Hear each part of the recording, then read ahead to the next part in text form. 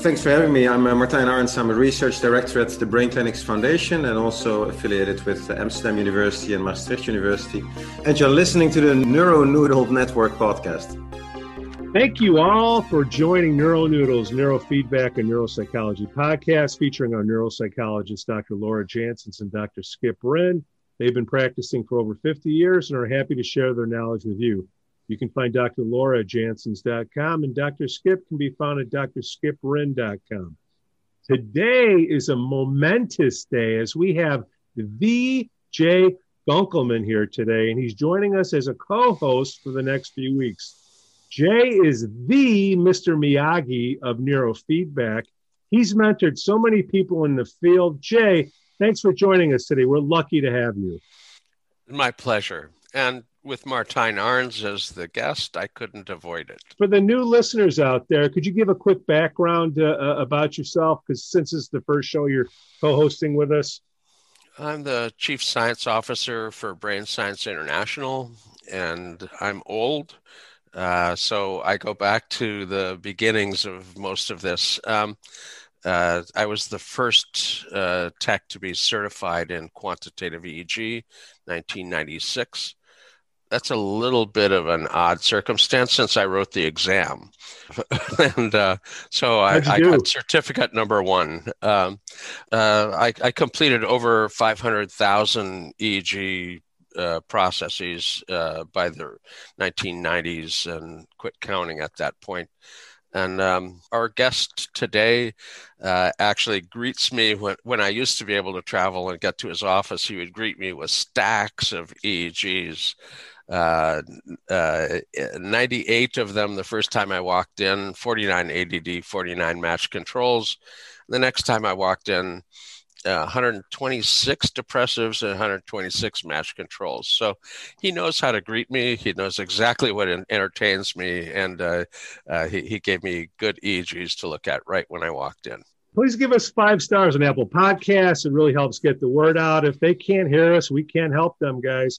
My name is Pete, and today we're going to chat with Martijn Arends, Research Director at Brain Clinics Foundation. Again, Jay Gunkelman himself suggested to bring Martijn on the show a few weeks back. Martijn, thanks for coming on the show today. Well, thanks for having me. Looking forward to it. Oh, well, it's early. It's early in the show. Plus, we got Jay in here. Who knows where we're going to go with Jay? Speaking of Jay, how do you guys know each other? Jay, Martijn? You guys seem like old buds. Martijn can lead this one off. Yeah, I think it's a long time ago. I mean, I tried to dig up exactly where. I mean, it's hard to pinpoint, but somewhere early in the century. And I think it must have been one of the conferences where we ran into each other. I think probably one of Rob Kell's conferences. That was probably the first time we met the Future Health meeting or one of the ISNR conferences. But it's Jay's name within the field was always floating around. So his name was never far away when people would talk QEEG or EEG in general. So always had great respect for him. And then, I think, after meeting often over and over again, at some point in time at one of the conferences, I still recall that there was one of my favorite bands was playing in the United States who never would come to the Netherlands, which is the Dave Matthews Band, which is world famous in the US, as I know, but not that much outside. So I was able to get some tickets on one of the conferences. So I asked around, like, hey, who's willing to go? And of course, Jay put up the finger and Cynthia Kirsten as well. And I think which finger did he put up? The right one. Okay, just checking. Sorry, Martijn, keep going. Yeah, so we went there, and it was actually in what was it again? What's the big rock again? Where the rock is Red Rocks. Red Rocks, indeed. So it's a very unique location as well. So we went there using a limo, and I think that was one of the most brilliant nights I've had. It's one of the best shows I've ever been to. So there was really like a great and fond memory I hold there. So we were in the 10th row. Martijn got some good tickets. Oh man, I wish I was in the 11th row. So, Martijn, how did you get started with neurofeedback, biofeedback, et cetera? Give us a little background on yourself. There's a mixture of technicians that listen to the show, parents that listen to the show.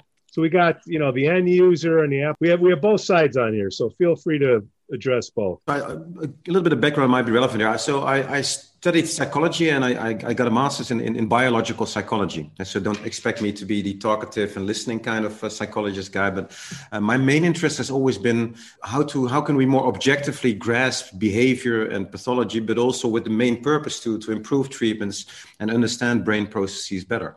And so my interest has always been coming from the biological aspect.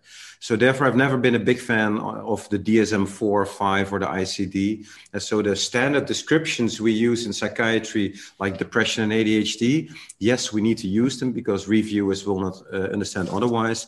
But we know it's a very poor proxy. And we know that behavior is not mapping very well onto neurobiology. And so that's why I think neurobiology is probably a much more important avenue where to go. My main topic is not neurofeedback. Many people know me for the neurofeedback work we've done, but actually my big hobby project is what we used to call personalized or precision medicine, trying to individualize treatments to the individual. I will talk maybe a little bit later a bit more about what I call stratified psychiatry, which is my new conceptualization of it. And on that journey where we wanted to use EEG and imaging techniques to match the right treatment to the right patient, of course, neurofeedback came along quite early, because with neurofeedback, not being a psychiatrist, that was a technique where you can use the EEG not only to optimize treatment, but also in this real-time feedback process where the brain is part of that feedback process. You can actually help people to quite a big extent already. So we're not using language as the communication medium, but we're using the EEG in order to directly tap into brain networks and optimize brain function to that extent. So the first kind of time I got across it was 97, 98. There was more coming from biofeedback to neurofeedback. And I think especially in the beginning, exactly 20 years ago, as of this day, when we started with brain clinics, we came across it on the various conferences where we also met Jay Gunkelman. So it sounded like a very natural kind of extension of the work we did. And what is brain clinics? Yeah, that's a good question. I think many of my colleagues in research and researchers ask me that question as well. When I explain it to them quite often, you seem like, oh, that's pretty interesting. No, so Brain Clinics is actually a private research institute. We started out a long time ago as an extension, more or less, to the Brain Resource Company, who were collecting and setting up the biggest brain database of the whole world. And we're still very thankful to that and using a lot of the data that was collected. So we started to do applied research, but the reason why I started Brain Clinics, because I came out of biological psychology, often it was animal research as well, but I think you need to have a better translation to human and to make an impact for patients. So while having worked there for a while and having embarked on a very fundamental PhD in the pharma industry, I actually came to realize that I want to do something that can benefit patients tomorrow, not within a year. And other people might know I'm a very inpatient kind of guy. So the translational aspect, we need to be able to do it pragmatic and as quickly as possible, because there's many patients out there needing appropriate care and appropriate help. So that was my main mission at Brain Clinics, main saying is from applied neuroscience from the clinic to the clinic. And I think that really captures what we do. So we started out more or less as a commercial entity. We had several spin-offs quite successfully as well. And 2 years ago, we decided to also transform Brain Clinics into the Brain Clinics Foundation, which is a completely non-profit organization. I don't get any payment salary, so there's no financial conflicts of interest there.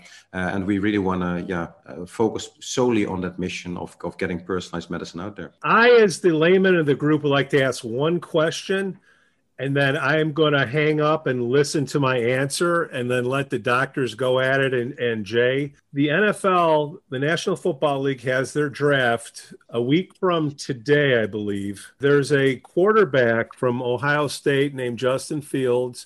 It just came out in the news that he's been diagnosed with epilepsy. This is somebody that was probably going to be the third pick, and maybe he'll drop down because of this. When you drop down from the third pick to whatever, I mean, we're talking millions of dollars. Could we just touch on what epilepsy is and how does neurofeedback come into play? How does it show in the QEEG? What is epilepsy? And then how will that affect an NFL football player like Justin Fields? I'm hanging up and listening for my answer. I think that's the one is best for you to take, Jay. This is not an unusual circumstance. The number of people that have epilepsy exceeds the number of people that you might think have epilepsy. It's a relatively common circumstance, and unfortunately, only about a third of the epileptics have well-controlled epilepsy with medications. Another third have some benefit, but a third of the people with the diagnosis have no benefit whatsoever from the medical interventions, and they're considered intractable epileptics. Now, I don't think that the professional football player is necessarily having hundreds of seizures a day like some of the totally intractable epileptics do. With the diagnosis itself, it's still unfortunately quite a pejorative. It's a negative strike against you for employment, government contracts. It's really unfortunate because the individuals are quite often extraordinary. If you look at the history of individuals that have been historic figures that have had epilepsy, it's rather striking how many of them were truly creative and extraordinary individuals contributing to our current state of knowledge. So I don't think that epilepsy is an actual strike against you. It's unfortunately quite disturbing to have seizures. I just finished the sixth case in a row of intractable epileptics that I've worked with. One of them is an athlete, so it's somewhat analogous to your pro football player. At 8 years old, she was diagnosed with ADD here in the U.S. They actually did an EEG, which showed epileptiform discharges, but the therapist didn't share that medical opinion with the parents. And they treated her for her ADD, which had some improvement, but not full remediation. They then moved over to Europe. Now, she had been playing tennis as a young girl and quite good at it, but she started having uncontrolled seizures. They first noticed it with little flickering of the eyes and a blank stare, but eventually she was having up to 250 generalized, are considered tonic-clonic seizures. What you usually think of as an epileptic is somebody thrashing on the ground. Well, that's the kind of seizures she was having, but she had other kinds as well. The doctors couldn't stop it with 3 medications, and that's as many as they wished to give generally, and got the referral at that point. The parents wanted to try neurofeedback because the doctors were suggesting removing a large portion of her right temporal lobe. It actually turns out that the right temporal discharge, although it was very large and obvious, was not the trigger. And they could have removed that right temporal lobe and it wouldn't have stopped her seizures. The left side was where it was being triggered. So we trained her with neurofeedback for about a full 4 years, hundreds of training sessions, managed at home. The mother was a PhD psychologist with some training in ADD, ADHD treatment. So she gained a little bit more knowledge on how to work with epilepsy. But after a few hundred training sessions, she was medication-free and seizure-free. Wow. And her tennis game was still quite extraordinary. She's now a Division I tennis star here in the United States, having moved back over to the U.S. from Barcelona. So it's entirely possible to be an elite athlete and control your epilepsy. Medications are advisable if they work, but if they're not working, they're potentially hazardous, and you still need control. And neurofeedback is an alternative way to control epilepsy. And Martine's really good at identifying efficacy for neurofeedback. Back when I was president, I was upset with the number of people that were saying, "Oh, we can treat that," whatever was being discussed. "Oh, we can treat that." And Martine's done some very good publications showing what actually had efficacy quality research and what we could make claims based on.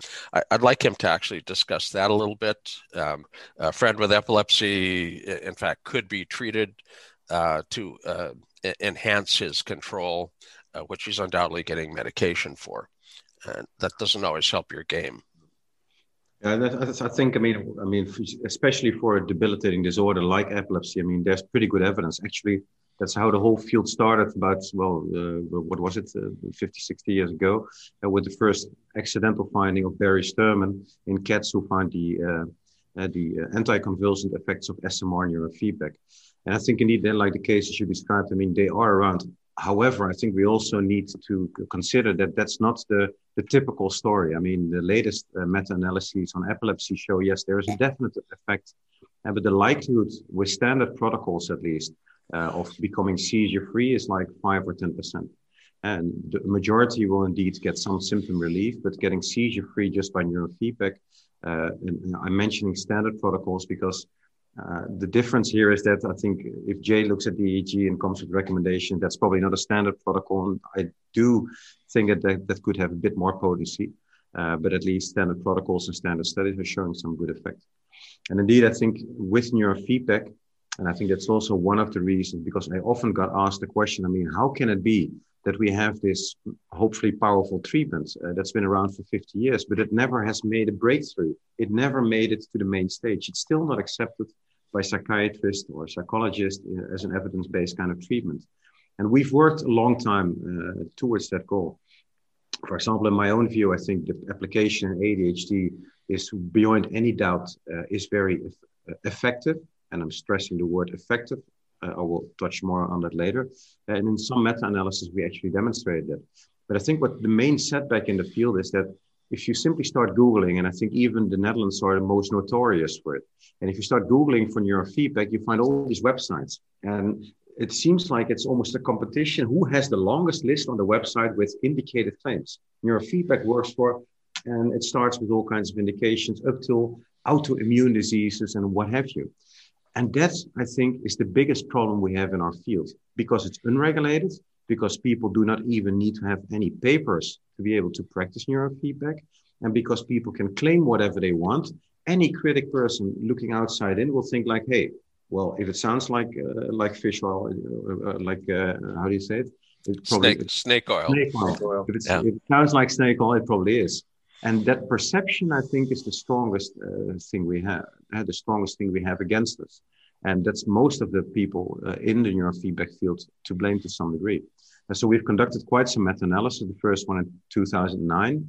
And I think one I would like to highlight particularly is because even if you would consider neurofeedback to be expensive, and is it really the EEG feedback that is involved? And that is something that I'm questioning myself at this point in time to some degree. We can discuss it if you like. But then still, the fact of the matter is, if it's a treatment based on operant conditioning, and if you can achieve benefit, and the benefit will be lasting for at least 2 years or even longer, then honestly, I don't care what is the active ingredient within this multimodal treatment, but it is an effective treatment that results in long-term symptom relief. And the last meta-analysis we did actually very nicely shown that. We had a group of critical people, including some people that have published that neurofeedback was not that effective in the past. So we had a mixed group of people pro and against, so to say. We had to agree on all the conclusions we drew. And we focused the meta-analysis not on the question, does neurofeedback work? But what is the efficacy of a one-time neurofeedback treatment after 12 months of time, after follow-up? And so the primary endpoint was not after treatment, but after follow-up.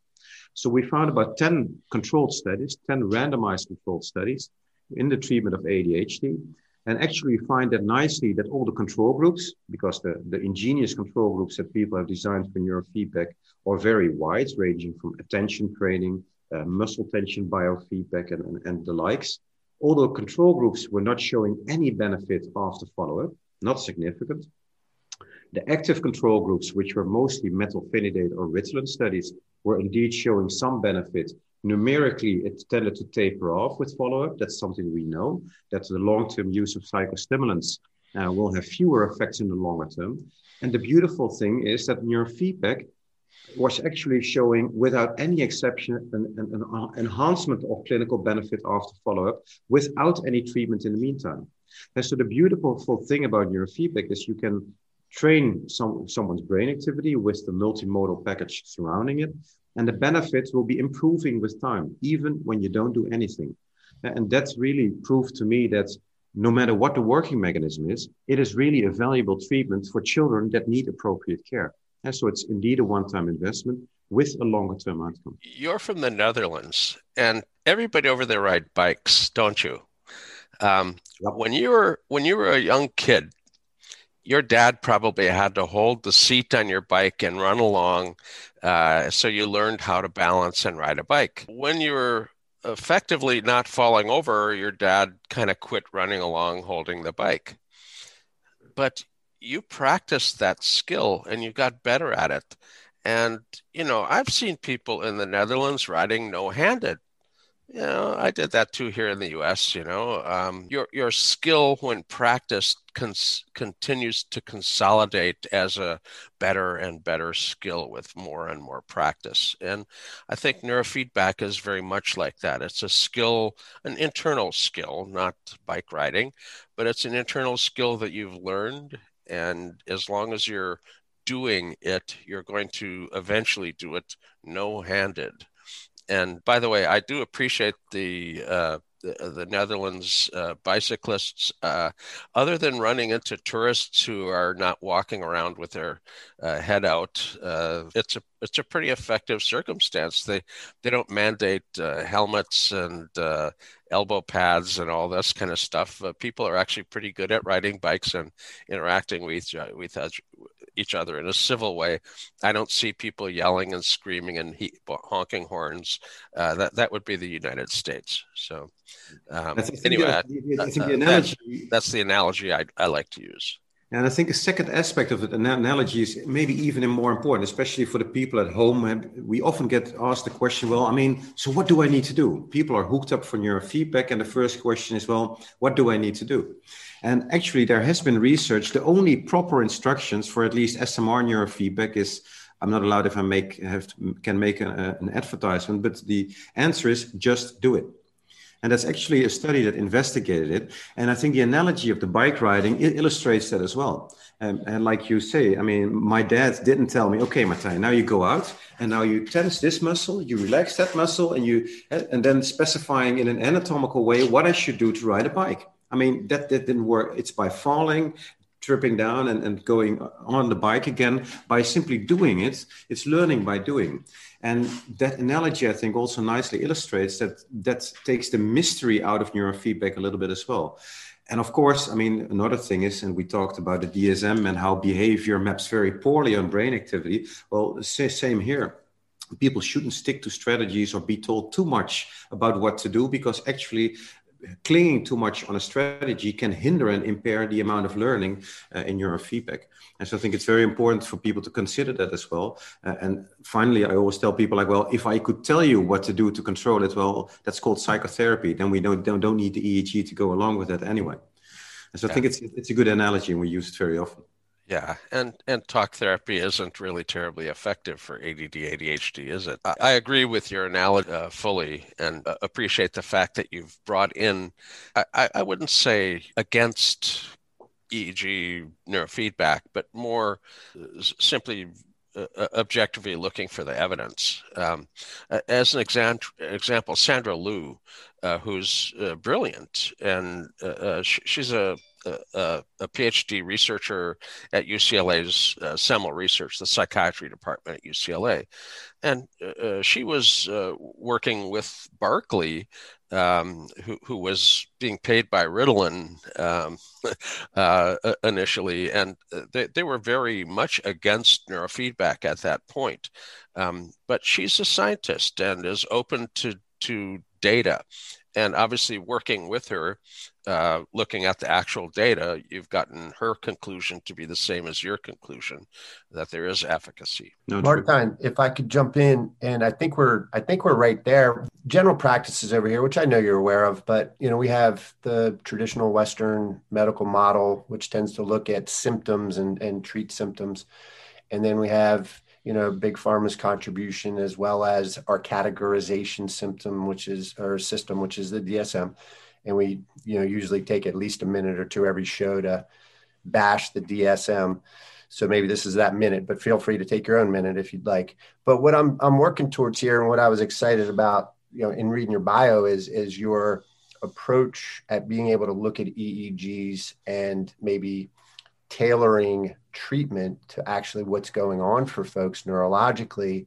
And so if you could comment on that, I'd appreciate it. But also I'm hoping that's an opening for you to discuss your stratified psychiatry, because I'm pretty interested to hear what that's all about too. Yeah, thanks for asking. I think it's a really good one. I think up front, especially for the people listening that are very known within your neurofeedback field, I want to make a very important distinction between what I call, on one hand, QEEG-based neurofeedback. Many people do that, and to be honest, and I'm not sure what Jay thinks of it, but I would often consider that a chasing the red dot experience. People take a QEEG and by kind of Rorschach interpretation of the nice topo plots, they say, oh, there's the biggest red dot. Let's chase that one, train it down or train it up. And that's what they do without understanding what's the location, what's the frequency, is it artifact, is it real, etc. And okay, I plead guilty. We started a little bit. That was our initial understanding as well, that it's about something that needs to deviate. And if there's a deviation, you want to use the bulldozer approach to normalize it. It's not that simple. And so it's been a long time, especially a long time learning from Jay, who put a lot of pieces of the puzzle together, in my view. And we've set out to test many of those as well. But our current approach to QEEG and treatments is actually much simpler. We've come to realize that we shouldn't make it too difficult, because we cannot do an NS1 neuroscience study every time over and over again, understanding the whole complexity within an individual. What we've come to realize, if we look at neurofeedback, there's 3 protocols that we know have enough substantial evidence behind them. Yeah, that's theta beta neurofeedback, that's SMR, sensory motor rhythm and neurofeedback, as originally developed by Barry Sturman. And there's a slow cortical potential neurofeedback, which is more the German development by Niels Bierbaumer and Ute Streel and Hartmut Heinrich. And so there's these 3 protocols, and they all have very nicely designed and well-powered studies behind them. So we know that on the group level, they all have quite similar efficacy. And I can give you the same example for depression and depression treatments. On the group level, you will see that they're all quite identical. So if we now do this thought experiment, if I take a dice and I say, if I throw a 1, it will be SMR, a 2 will be theta beta, and a 3 will be SCP neurofeedback. Then I probably will not do any harm by rolling the dice and assigning someone to a treatment based on a random number, right? And because the individual contribution will be identical. But we do know that we might increase the likelihood of someone actually learning something if we increase the signal to noise ratio, for example. And secondly, I might have preconceptual kind of hypothesis about what a specific protocol can do. So actually, when we drill it down to what we actually do, the QEEG informed neurofeedback, as opposed to QEEG based neurofeedback, mainly comes from a signal to noise ratio perspective. We look at a QEEG. If someone doesn't have an excess of theta, well, why should I start with theta beta neurofeedback? Doesn't make sense, right? So then theta beta is out of the window. Then the second question we'll ask is, well, what's happening with sleep? We know that 70% of the unmedicated kids and adults with ADHD have a sleep problem that's actually taking them more than 30 minutes to fall asleep, a so-called delayed sleep phase syndrome or circadian rhythm sleep disorder. And we know that if you take longer to fall asleep, but your alarm clock goes off at the same time, we know that you will be missing out on sleep. And that in a chronic fashion can actually cause your inattention and impulsivity issues. Well, then it makes a lot of sense that a protocol like SMR would be the right protocol for specifically that subgroup of patients. And this is very old. There's nothing new. Barry Sturman already demonstrated in his cats that if you train SMR, they sleep much sounder, sleep spindle density goes up, and there's a sounder sleep. And so that could be a decision to pick that protocol, assuming that there's no excess theta. And if there's, for example, low alpha activity, or there's some activity like mu rhythm activity that might be too close to the SMR band to train, then you can opt for slow cortical potential neurofeedback.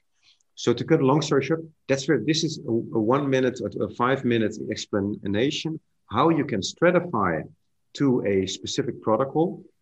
And here's the beauty.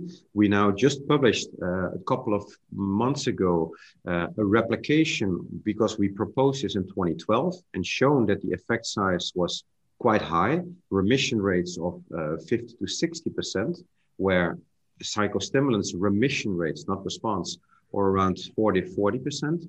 And now we've independently replicated with data from 3 different clinics that the same QEEG-informed approach is indeed having the exact same efficacy in a newly acquired sample of over 100 people. And so we see effect sizes of 1.5 to 1.8. We see remission rates of 55%. I think that also ties into the stratified psychiatry approach. While I think that in the future, we would like to look at an individual EEG with a genome scan and all the biological metrics we can acquire and really individualize someone's treatment, which in very simplistically put means that an ADHD patient that presents to me could walk out with an antidepressant. I think that indeed there's some truth towards the future in that. However, we currently do not have the evidence. We don't get the FDA approval, and this is considered off-label usage. So if we can still personalize and individualize and remaining on-label, then I think that's a much safer way to go. And that's actually something we're working on as well. We currently have a lot of follow-up work on one of the biomarkers, one of the most profound biomarkers we worked on with Jay, the alpha frequency. And interestingly, the alpha frequency shows up that if it's too slow, you will not respond to methylphenidate, but you will respond to neurofeedback. And we think you might also respond to atomoxetine. And this is something we're putting together in a replicated fashion. Stay tuned, probably a couple of months before it's published, but in a large replicated study. So that means that we have signposts. Hey, you walk to the doctor, you take your EEG, with this brain activity, you take a right turn to neurofeedback, and with this brain activity, you take a left turn to methylphenidate. And I think that's really, remember what our mission at Brain Clinics was, optimizing treatments that makes a benefit for patients tomorrow, not within a year or 10 years. And I think personalized medicine is definitely something that we're pursuing, but it's not around the corner. We cannot implement that for the average patient around the corner tomorrow. So that's why we come in with stratified psychiatry. You live in the Netherlands, right? So what's the atmosphere on this personalized medicine? I know here it's not accepted. It's not here yet by a large degree.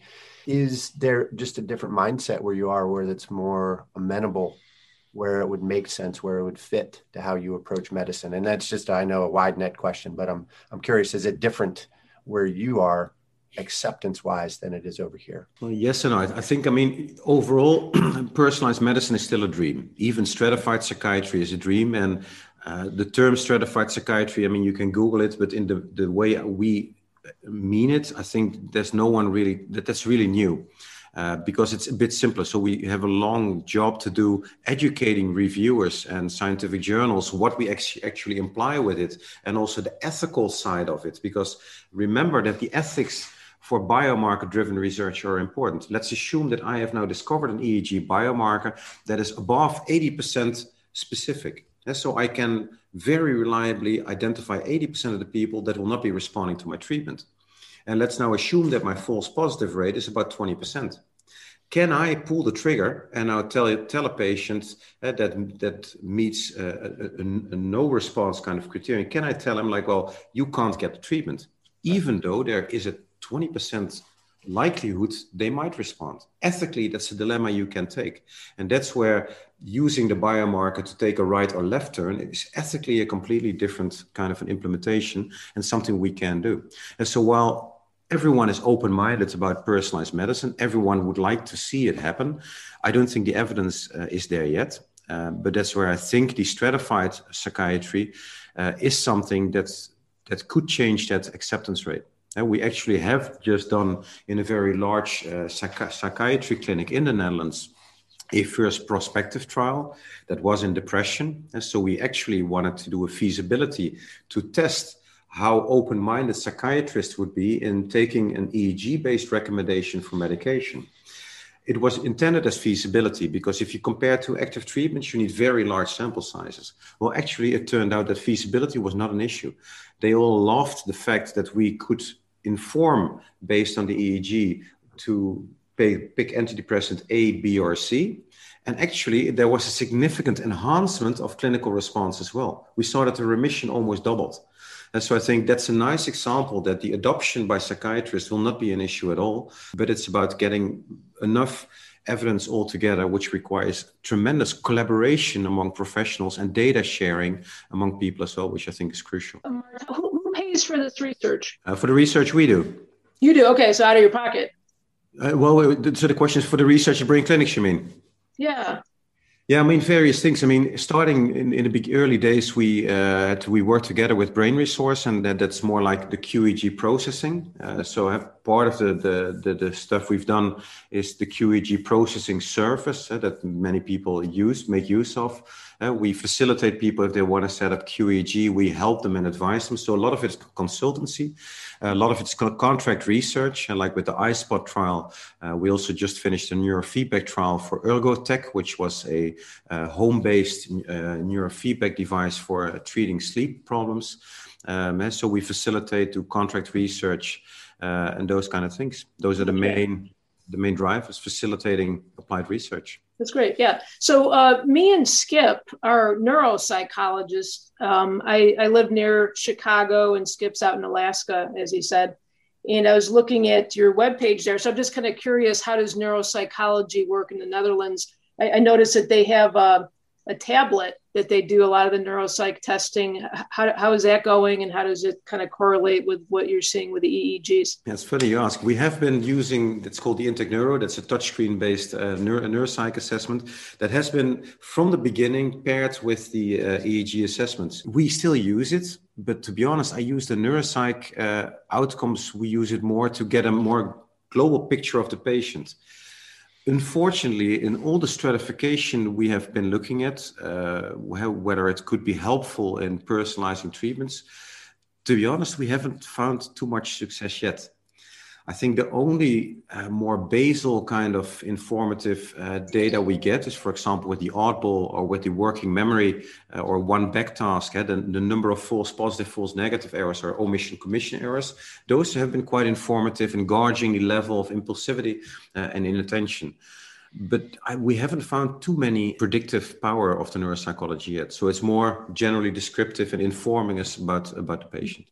So you're saying that about the computerized tablet. How about with like traditional neuropsych testing? So yeah, me and Skip, we still do the paper and pencil and puzzle and all those kinds of things. Do you guys integrate that kind of information? No, we only rely on the automated neuropsych assessment, which I think is probably a bit more accurate. I mean, I think the reaction times, the standard deviations you get, I think are probably a bit more reliable because it's all really standardized. Of course, when there are specific suspicions of specific cognitive complaints, we might require follow-up on that. But it's not something, at least not from my perspective, I think the clinicians next door, they will use that information more. But in the research, we've not been using that. Okay, sold. Me too. One of the nice things that's happened with some of my clients is that they've actually gone back and looked at the outcomes of their reports and treatments. And one of the things, I've had one client who actually went to the trouble of de-identifying almost 2,000 cases that we worked together with him on now, and got IRB access to researchers to access that data. Martijn approached us and asked for access to it, looking for the neurocognitive or behavioral correlates of beta spindles in the EEG. And that corresponds with insomnia, independent of the DSM categorization. Actually, looking at the data itself has come in handy.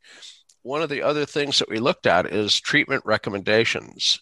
In psychiatry, there are clients that have epileptiform content in their EEG that are non-epileptic. And if you go to a neurologist with those absolutely abnormal EEG discharge and say, "Doc, look at this, it's an epileptiform discharge," they'll say, "Yep, it's an epileptiform discharge." They say, "Well, can you give an anticonvulsant medication to my patient?" And they will say these exact words: "We don't treat the EEG, we treat the patient." My response is always, "Well, who do you think made this EEG?" Because this is actually an abnormal discharge and warrants an anticonvulsant to stabilize it.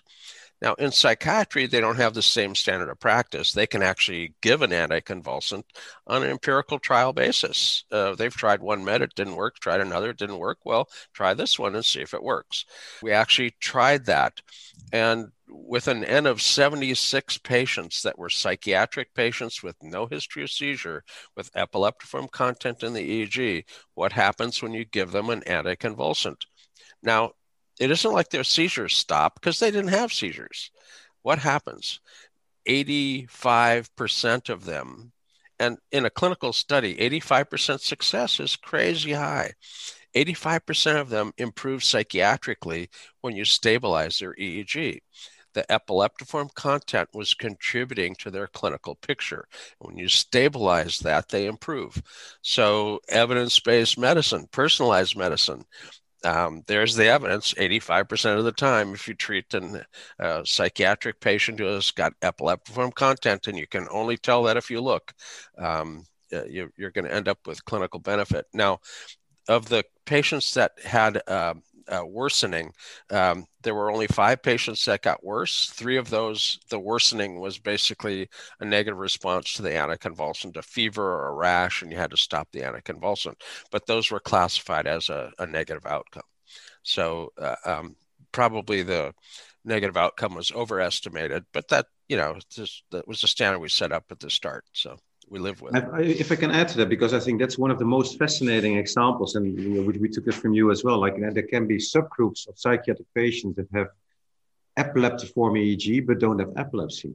And Nash Boutros is also another specialist who's been advocating that for quite a bit. And his best example, I think, is in panic attacks. That people have panic disorder, and their panic attacks are having a waxing and waning very unexpectedly. You cannot infer it from the psychological, environmental factors. And he actually found that some of those patients, again, we'd always talk about subgroups, right, actually had seizure-like activity. And when he treated them as seizure-like with an anticonvulsant, they would respond very well. So we've taken that idea, and actually we worked also with Nash in the iSpot trial, which was like an over 1,000 sample size of depressed patients.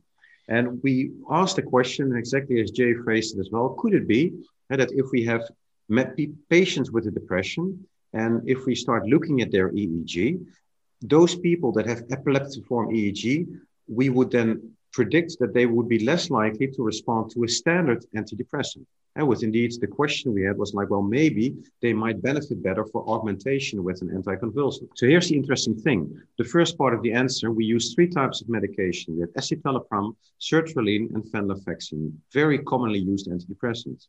And the interesting thing was that our hypothesis was confirmed for escitalopram and for venlafaxine. And so in those 2 drugs, if you present with an epileptiform EEG, you were 3 times less likely to achieve remission after treatment. That's so very clinically useful. But here's the kicker, and this is again the stratification approach we came across. We actually found that for sertraline, the trend was opposite. So for sertraline, which is also an SSRI, we find that the more abnormal the EEG is, the better patients respond. So we then did a follow-up study that we looked at, okay, what happens after 8 weeks? So we looked at those people who, for whom the EEG normalized, who were not showing any longer epileptiform activity. And we found that exactly those were the ones that had a normalized EEG in the sertraline group were 5 times more likely to be remitters and responders to treatment. So actually demonstrating that sertraline also clinically changed the underlying EEG. And so we've actually now reclassified sertraline to be a mild anticonvulsant. And what's the beauty about this is, because I agree with Jay that you should maybe consider an anticonvulsant, but this makes it much wider applicable because we can now remain within the class of antidepressants. And again, have the signpost going right or left, say, hey, if you have a normal EEG, well, escitalopram or venlafaxine might be a good choice. However, if you have EEG abnormalities, you might better respond to sertraline. And so again, a beautiful example of within-class treatment stratification based on the EEG. Is that for absence seizures also? No, I think we didn't classify. I mean, of course, remember, epilepsy was an exclusion. So none of them had epilepsy, and none of them, of course, had absence seizures. Again, I'm not a neurologist. I can't tell myself what an absence seizure looks like in the EEG. Maybe Jay can comment that. So I can't comment on that in detail.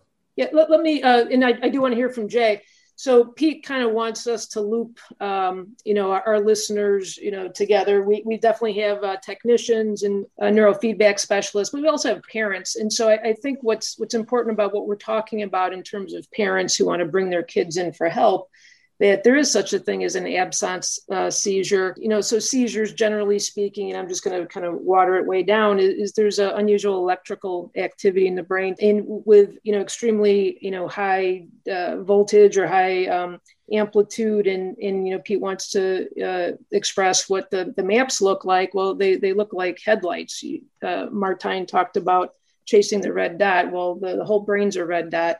When you have seizures, but the absence seizures have to do with, just in terms of behavioral description of children. And I think this is important because parents will bring in kids with ADHD questions. They're staring off, they're not paying attention, this kind of stuff. And so it can be, the high theta beta ratios, a lot of slow activity in the front, and that can look a lot like ADHD. But with absence seizures, it is a leptiform activity that is specific to this type of seizure where kids are staring off. And so we have to make the distinction of kind of what are we looking at, and often the EEG can help us kind of pick that out. Jay? A classical absence seizure is a 3 per second spike in wave, and it's frontally prominent, but it's generally actually triggered from the temporal lobe. The big voltage discharges up front, but they're generally triggered by a temporal lobe issue. Now, the 3 per second spike in wave, if it's classic, it generally goes away in your late teens. And if you're looking at a research with adults with depression, you're not going to get a whole bunch of that class of individuals into your study. It isn't like people under 18 can't be depressed and on an antidepressant, but if you're doing research, most of your subjects are going to be adults. I have to say that unexpected epileptiform content in the EEG was the number one predictor of medication failure in psychiatry.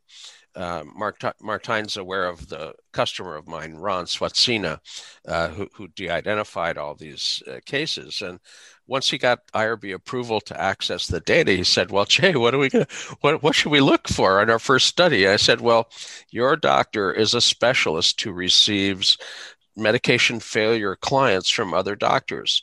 Pull the medication failure clients out," and there were over 300 of them, "and look at what are the EEG features that are in these patients that are medication failures, and use a cluster analysis and add another cluster, and then add another cluster and add another cluster until the clusters don't make sense.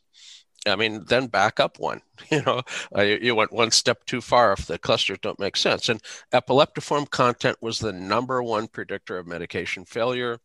Beta spindles, which Martijn researched for insomnia, was the number 2 predictor.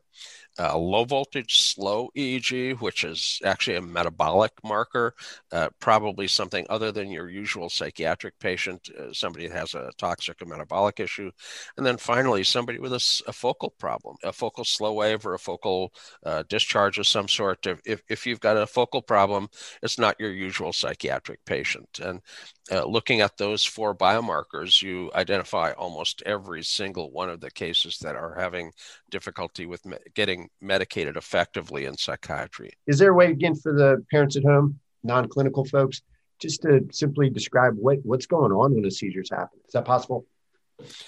I could take a stab at that. In an absence epilepsy, as an example, the size of the discharge in the front of the head can be 500 to 1,500 microvolts, gigantic voltages.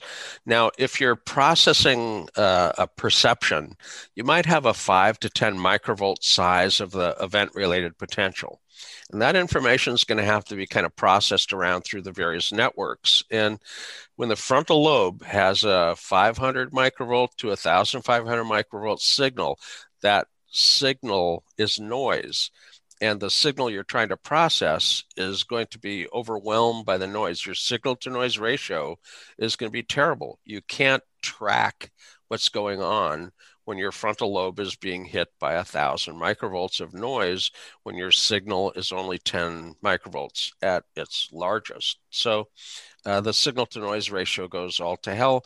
You can't really track what's going on with your frontal lobe's attentional networks. The frontal lobe regulates in an executive fashion your attentional skills. So the frontal lobe gets hit with this and it hijacks your ability to attend for a brief period. Now, 3-per-second spike in waves are usually brief events, a few seconds to maybe 10, 15 seconds. If they're longer than that, they're really quite extraordinary.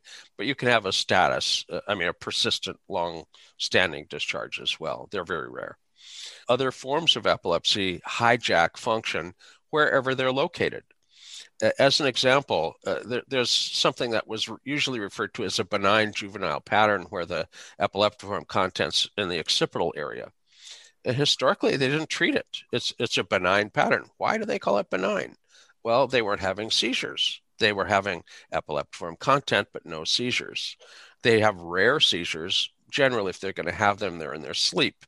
What they have is sensory distortions and hallucinations and images, flickery images and odd visual phenomenon. So if the discharge is in another network, it's going to have a negative impact on that network.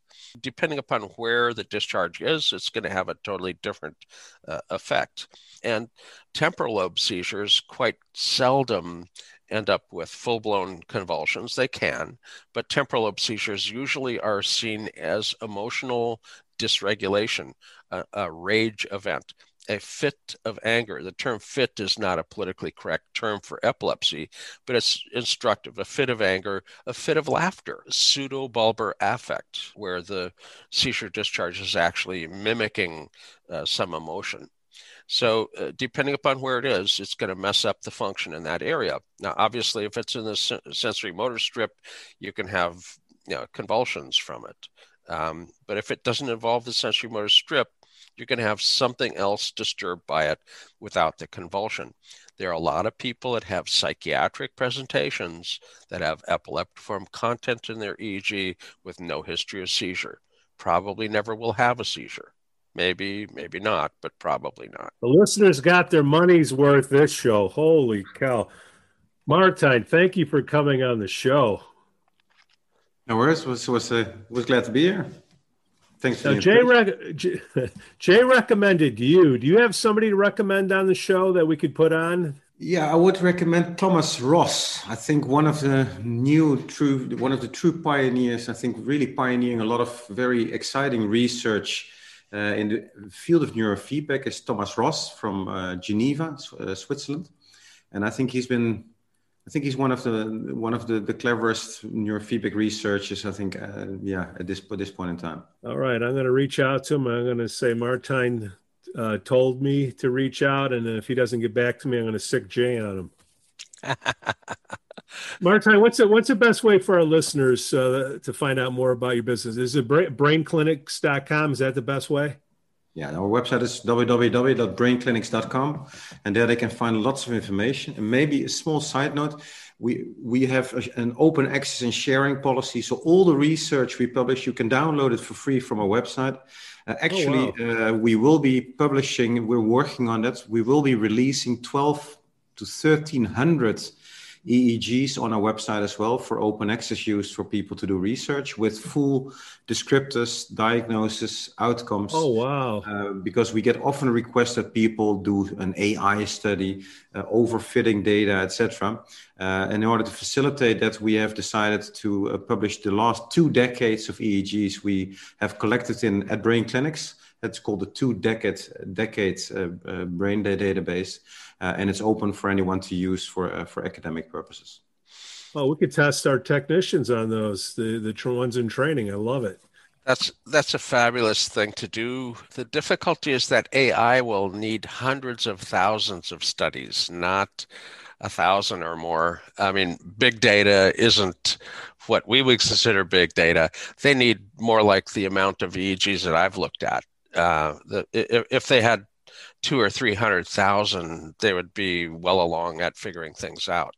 Stanford University accessed all of their digitally accessible EEGs. They had over 30,000 of them. And you think, well, that's a good start. But you have to realize those were clinical EEGs, and those are all epilepsy or an encephalopathy. There's no ADD, there's no depression, there's no autism. All of the richness of the psychiatric DSM categories are missing, other than epilepsy and encephalopathies. So they actually came to me and asked if they could get the data that we have. And I said, I'd be happy to give them to you, but they're not mine. They belong to my customers and their clients, and I can't. I introduced them to a couple of customers that had large accounts, but it's not my data to hand out. Appreciate your openness in sharing the data. It's what people need to be doing. Jay Martin, I know we're over time, but quick question. Is it possible to go to like Dave Matthews and say, hey, man, come on in. We want to get a QEEG of your brain and then use that when you have kids coming in wanting to be musicians? Do you think we can turn them into Dave Matthews, or I'm way off base?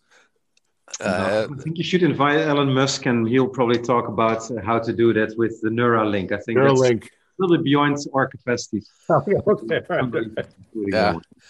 Right. Well, if you want to line up to have the machine stick what they call threads into your brain, they'll drill a hole where they're going to stick the little computer chip, but they stick threads across the cortex and electrodes all the way along them. And the machine actually looks kind of like a cross between a sewing machine and a microscope.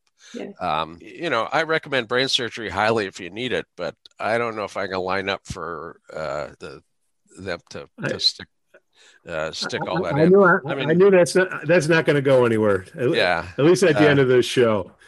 All right. Hey guys, we thank you for listening. Martijn, thank you again for coming on. Jay, thank you for joining us for a few shows. Oh man, this is great stuff. We thank you for listening to NeuroNoodles Neurofeedback and Neuropsychology Podcast. Dr. Laura can be found at jansons.com. Dr. Skip can be found at drskipren.com. Jay Gunkelman, well, there's only one Jay Gunkelman on Google. Trust me on that one. Idea for a topic? Please email pete@neuronoodle.com. And please give us 5 stars on Apple Podcasts. Smash that like button on Facebook, Instagram, and follow us on Twitter. They can't hear us. We can't help them. Have a great weekend, everybody. Over and out. All right. Thanks, everybody.